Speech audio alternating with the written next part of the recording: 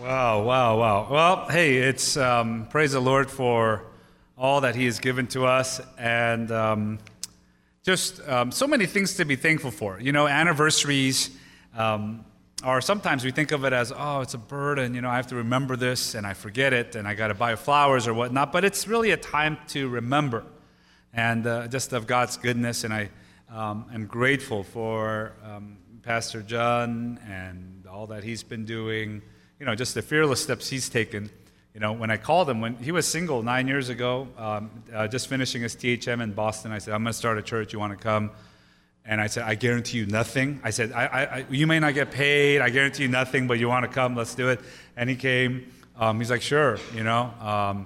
But God had, you know, his wife here for him. He met Verona at Crossway, and, you know, and God's been using him. And then just our staff that's behind the scenes doing so much, and obviously Sergio's in there, and Peter, and then all of the people that started at our night service. You remember that? We were in that freezing room that had like 300 seats, and there was like 20 of us trying to spread out, you know, strategically, and meeting in homes, and yeah, another year of God's goodness. And then just this past year, right, of all the new friends that God has brought to our church, that God is saying, you know, this is your new chapter, you know, this is the church, this is the community you're going to be in, and how God has brought all of you and all the communities and the friendships and the prayers and everything that's been offered in this place. What a blessing it is, and you know, just thank God for everything. And today, you know, we're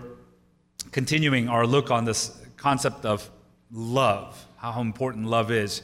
And we want us today to be reminded of what is important, that love is very important. Specifically, love being displayed in the gift of hospitality, right?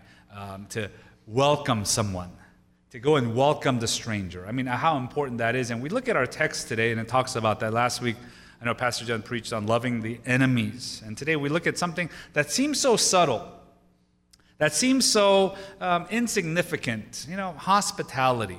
But really, it is one of the most spiritual things we can do. And you make a difference by going to someone and welcoming them and offering a place for them to come and to be heard and to be known. Yeah, that makes a huge difference. We don't notice it right away, but it does. And so I want to share with you about that. And in our text today, kind of two parts is, why should we demonstrate love? Why should we do this? And Peter talks about this. Why should we do this? And then the second part is, how should we do it? What does it look like, right? And so we're going to kind of go into those two parts today. Why should we? Well, the first reason we ought to is because he says here, it's the end times. You look at verse 7 in your reading today. The end of all things is at hand. Therefore, be self-controlled and sober-minded for the sake of your prayers. The end of all things is at hand. So when you first read this, it sounds like doom and gloom. You know, it sounds like, you know, Santa Claus is coming to town. You better be good. Like, he's coming back. You better be good. And is that what he's really saying? Wayne Grudem and a lot of other wonderful commentators, but Wayne Grudem writes about this in his commentary. It's not what it is. It's talking about the last age we're in. So he talks about the redemptive history. And let me just stay with me here a little bit. It sounds so technical, but really what he's saying is we're in the church age. And because we're in the church age, the church ought to love. Like, you're in this age. This is what you're here for. This is your stage. Whereas there was creation, there was the fall, there was now the Exodus, there was the kingdom of Israel, and there were all these redemptive things that had happened in history. You know, Christ's birth, death, resurrection, ascension, and then the pouring out of God the Holy Spirit. And then the last age is now the age of the church. So what he is saying here is the end of all things is at hand. What he is encouraging us to do is saying, this is the stage you're in. This is the privilege that you have. Enjoy this. Live it out. Right? In every life stage, shouldn't you want to be lived out fully? You know, and my girls are in 10th and 6th grade, and I talk about it often. They're here, and so I can't talk about them too much because they get embarrassed. But you know, one of the things I say to my wife when I see them, I'm like, oh man, how fun, like how exciting. You know, this is such a good time in their lives. Like, they need to really enjoy this time, right? And we say this often, right? And how when we think about now, he's saying you're in the church age. You're in this last chapter of history, of God's redemptive history. You're in this last chapter. You are part of the church, the bride of Christ, this agent of God that is going out to share God's love. Now you ought to love. And so the reason that why should I love is because we're in the church age. The church's role is to love. Love one another. Love the world. Love God. That's what the church is called to do. And we're a part of this. So what a privilege it is that we are in a part of this, and we ought not to neglect that. But we ought to love. We ought to show hospitality because we're the church. This is what the church is called to do. The church is called to love the neighbor, love each other, love God. And so we have to do that. It's how sad would it be for us to live in this wonderful church age life, in this part of history, and say, gosh, I missed the whole point. I wish I could have loved more. I wish we as a church would have loved more. And we don't want to have that regret. The second reason we're called to love and show hospitality is that love is preeminent. Love is number one. Love is the greatest of all. Right? I mean, isn't that true? I don't have to quote Bible verses to convince you of that. We know that. But what does the Bible say in verse 8? Above all. Above all means everything. Above all, keep loving one another earnestly. Above all, make it the highest priority. It is the greatest thing you can do. That we ought to love in this way. The Bible talks about this often as love being preeminent. 1 Corinthians 13 that we know so well, verse 1, 2, and 3. Before we get to the love is patient, kind, good, before we get to the description of love, we see the preeminence of love. And it says this in verse 1, 2, and 3. If I speak in the tongues of men and of angels, but have not love, I am a noisy gong or a clanging cymbal. If I have prophetic powers and understand all mysteries and all knowledge, and if I have all faith so as to remove mountains but have not love, I am nothing. If I give away all I have, and if I deliver up my body to be burned but have not love, I gain nothing. He says, without love, your faith is nothing. Your knowledge is nothing. It's all about love. Right? Jesus, when he's asked by the scribes, what's the greatest of all the commandments? We know this so well from Mark chapter 12. Jesus says, you shall love the Lord your God with all your heart, soul, mind, and strength. You shall love your neighbor as yourself. I mean, he summarizes it with what is above all. They wanted to know technicalities about the Sabbath. They wanted to know technicalities about marriage, how you ought to tithe, and how you ought to... No, he says it's just love. If you do anything without love, it says it's a failure. Think about your family life. Right? Think about your relationship, your loved ones, okay? Your husband, your wife. Think about that. Now, or some of you are not married yet and you're thinking about... I mean, isn't the number one thing you want in any relationship, in your marriage, romantic relationship, isn't it love? And the older we get, we might get a little more practical and, you need this, you need this, you need... But really, ultimately, I mean, isn't that the ultimate thing that we want is love? And it's if I have a family with a wonderful thing and a wonderful, experiences, but if we don't love each other, isn't that a waste? I mean, the movies tell us this, all the cartoons, movies, whether it's, Pocahontas or whatever it is, it's all about love. I think about the Titanic. Remember Rose? She was supposed to marry this rich guy who had everything, but who does she go after? Leonardo DiCaprio. He has nothing. He's a stowaway, and he's freezing in the water for her, on the Titanic because she said it's all about love.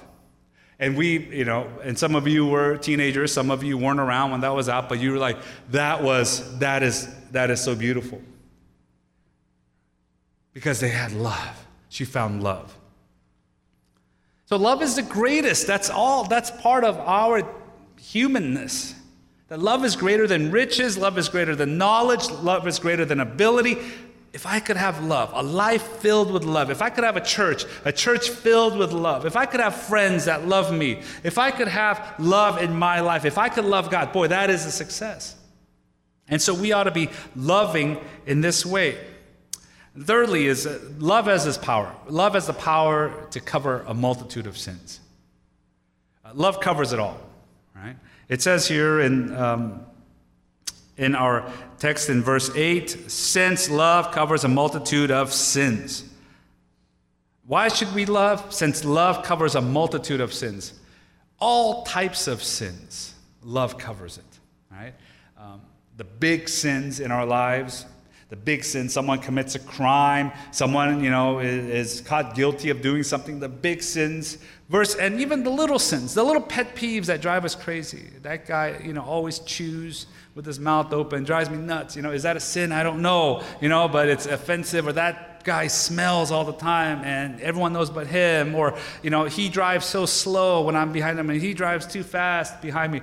We have all these little sins. And we often as Christians, sometimes we're very big. We're okay with the big sins.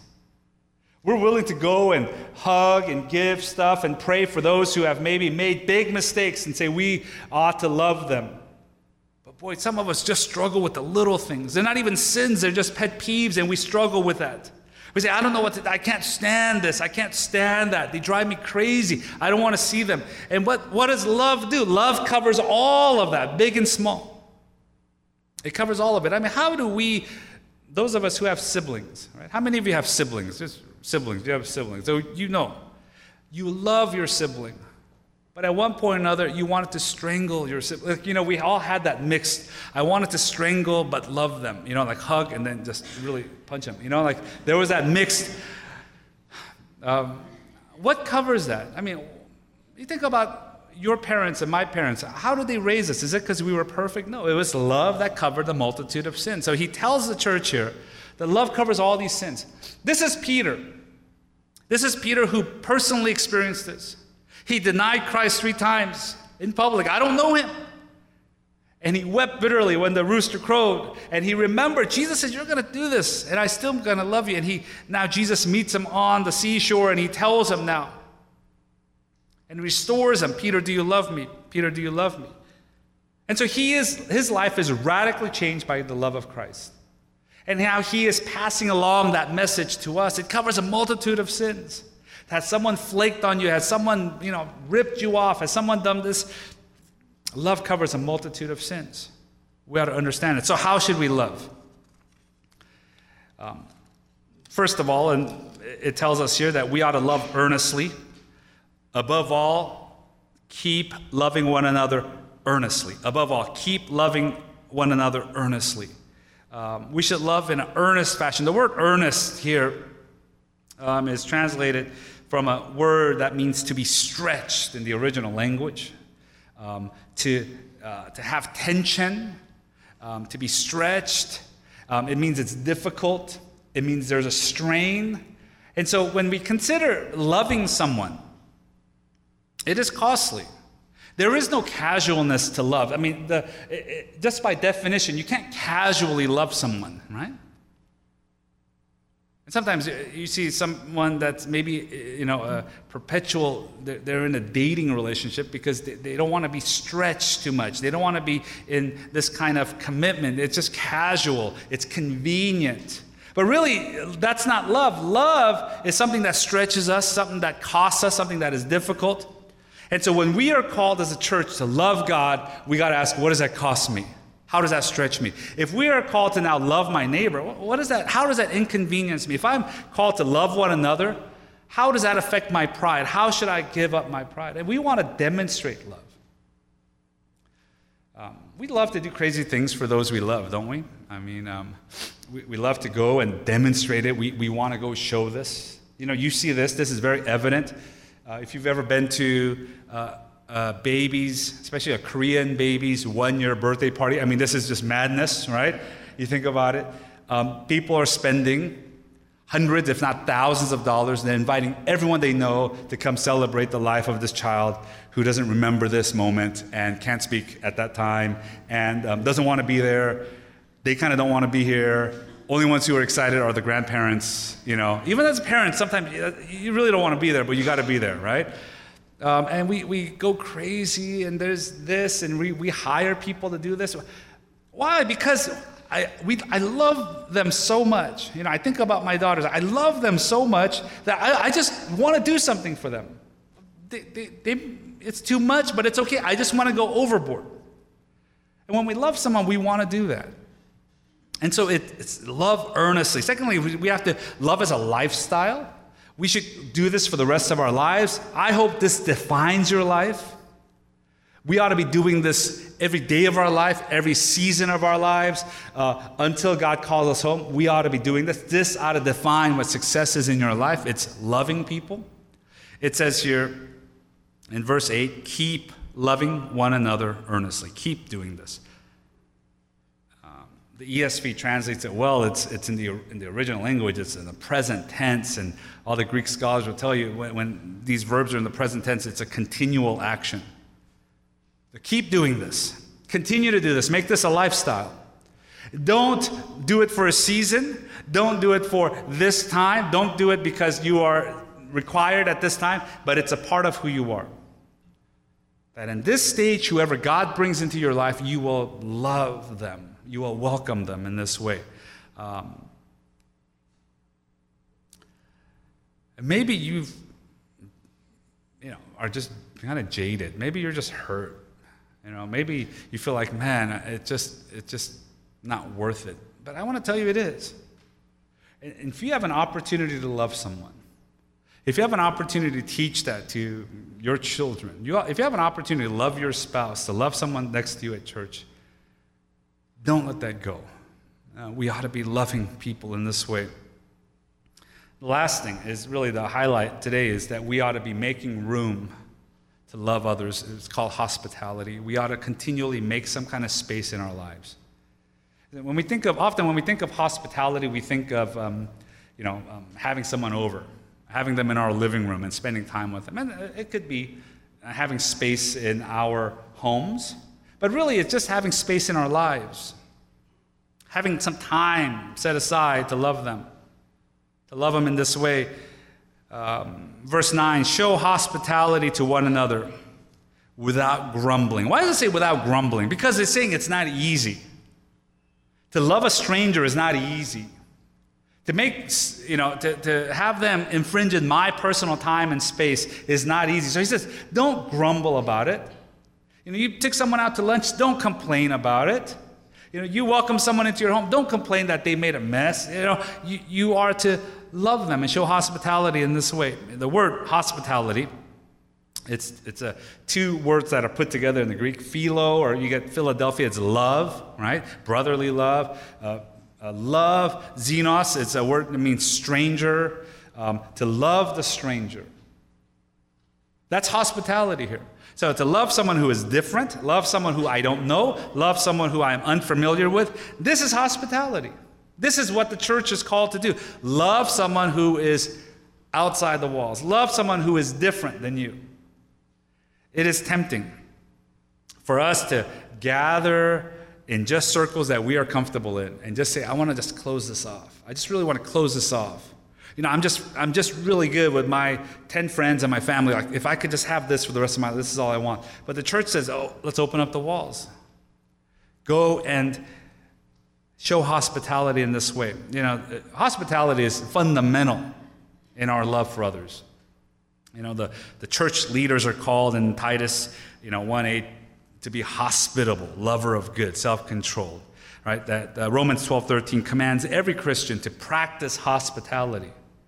So it doesn't matter, if you are friendly, you like people or not, or as Suki shared, if you're an introvert or an extrovert, it doesn't matter. He says, as a Christian, you ought to practice hospitality towards others.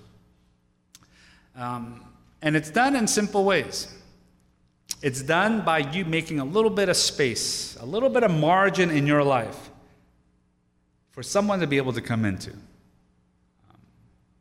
Larry Osborne shares in his book, Sticky Church, he talks about how every leader in the church, every member in the church is like the bottom piece of the Lego board. Some of you had that, and some of your kids play that, and it's the bottom piece, and you stick everything else on top, and you make whatever you want to make on top, and you put it on there. He says, all of us, our Lego boards are full. And when we are full, when someone new comes in, there's no space. They need to attach somewhere. When they come into the church, they want to attach somewhere. They need to find somewhere, someone I could identify. And it's all of us are just saying, I'm so full. My Lego board is so small, I'm so full.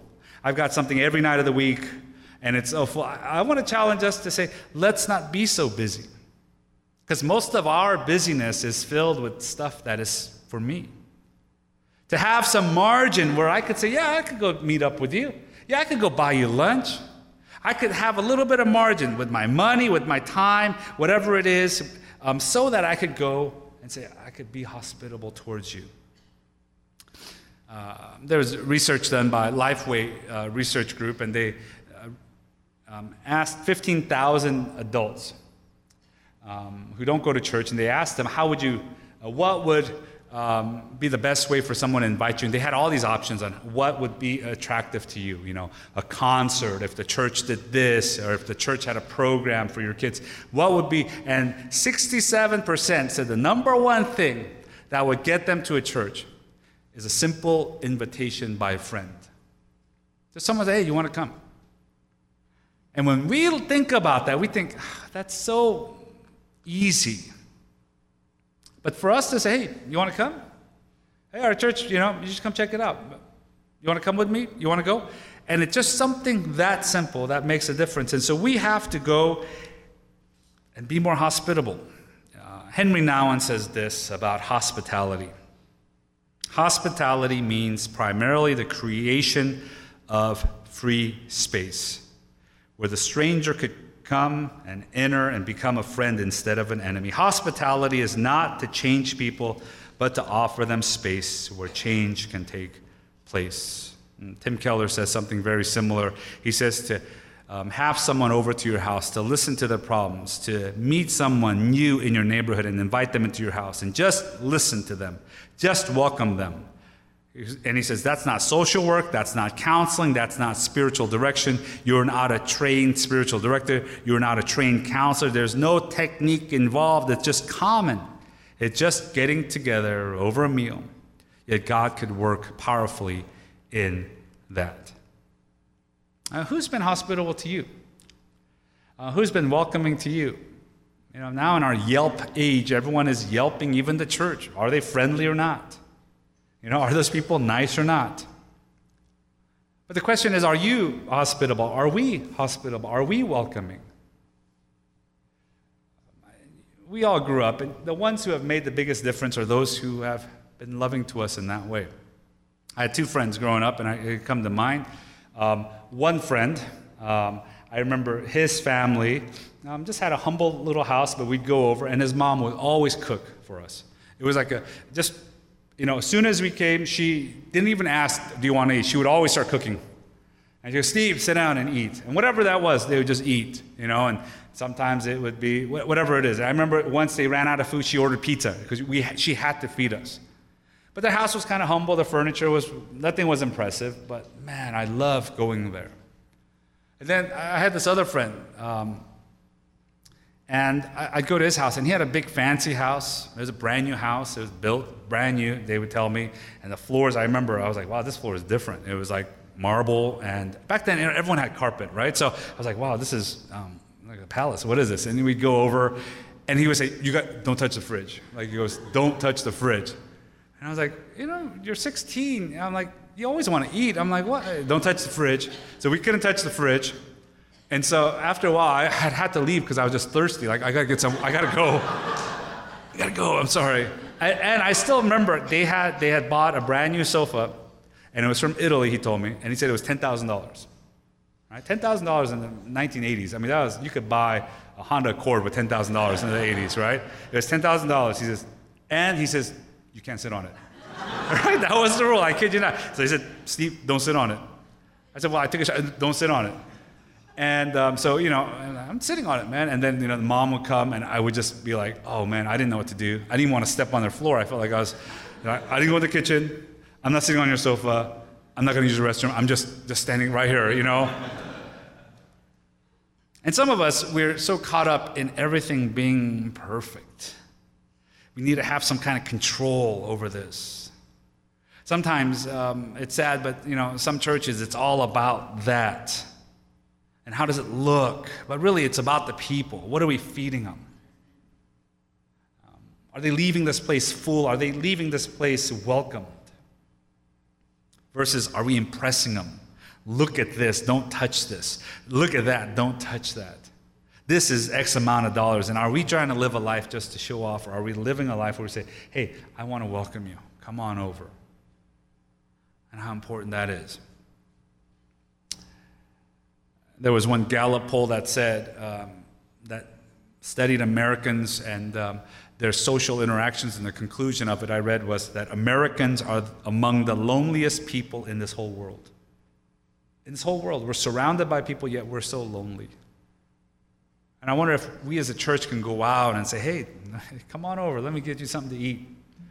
Our church is not that impressive. We meet at a school, come on over, check it out. Hey, come over to my house. Come over for our group. Our group's not perfect, There's some strange people in our community group. It's all right. Come on over.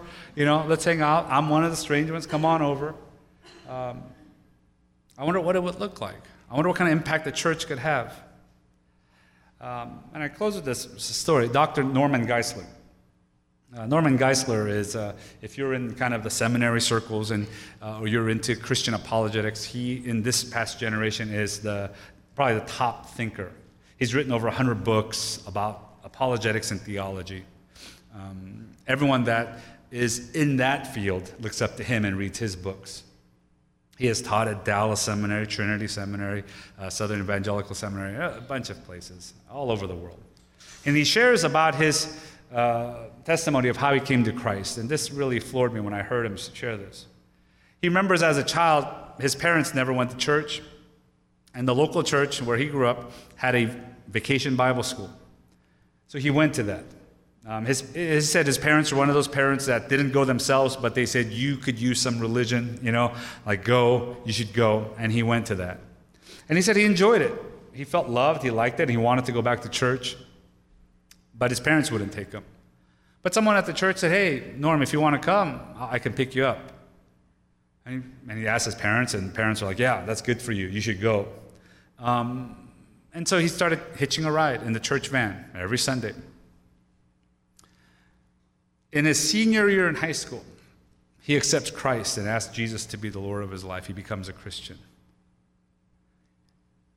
He calculated it took 400 Sundays, 400 rides from his house to church, from church back to his house. Same person most of the time, 400 times picked him up and took him back. Someone made some room for this child. This child had no money. This child didn't have an influential family in the church. They didn't have to look out for them. It was just some random kid.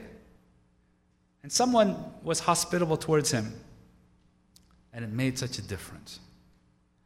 I think about us. We don't know who we are. We don't know the strangers. We don't know who we are welcoming. We don't know who God is going to bring to our church. But we want to open up that space and let people in. Jesus Christ was hospitable towards us. He says, in my Father's house, there are many rooms. And he said, I'm going to take you with me. You are going home. He says, no longer do I call you servants, I call you friends. He's showing hospitality towards us. This is the gospel. And now we want to demonstrate this to others. And man, let's make our lives count. Small ways and in big ways. Private and in public and corporately at the church. Let's go and say, hey, come on over. Let me listen to you. Come on over. Let's spend some time. And let's demonstrate love in small ways. But let's walk away knowing that God will use that. And God can make a difference through our efforts. So I look forward to another year.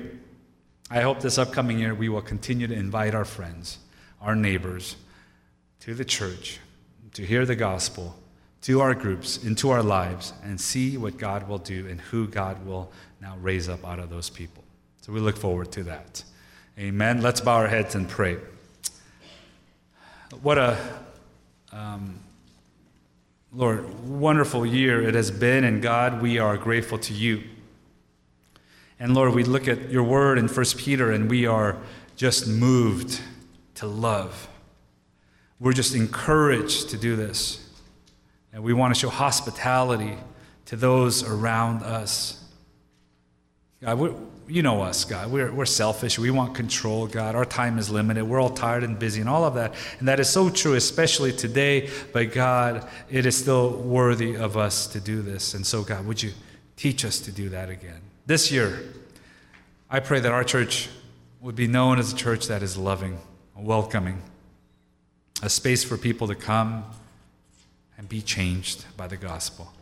And I pray that is the same for our personal lives as well. Help us to love others in that way. We pray in Jesus' name. Amen. We're going to give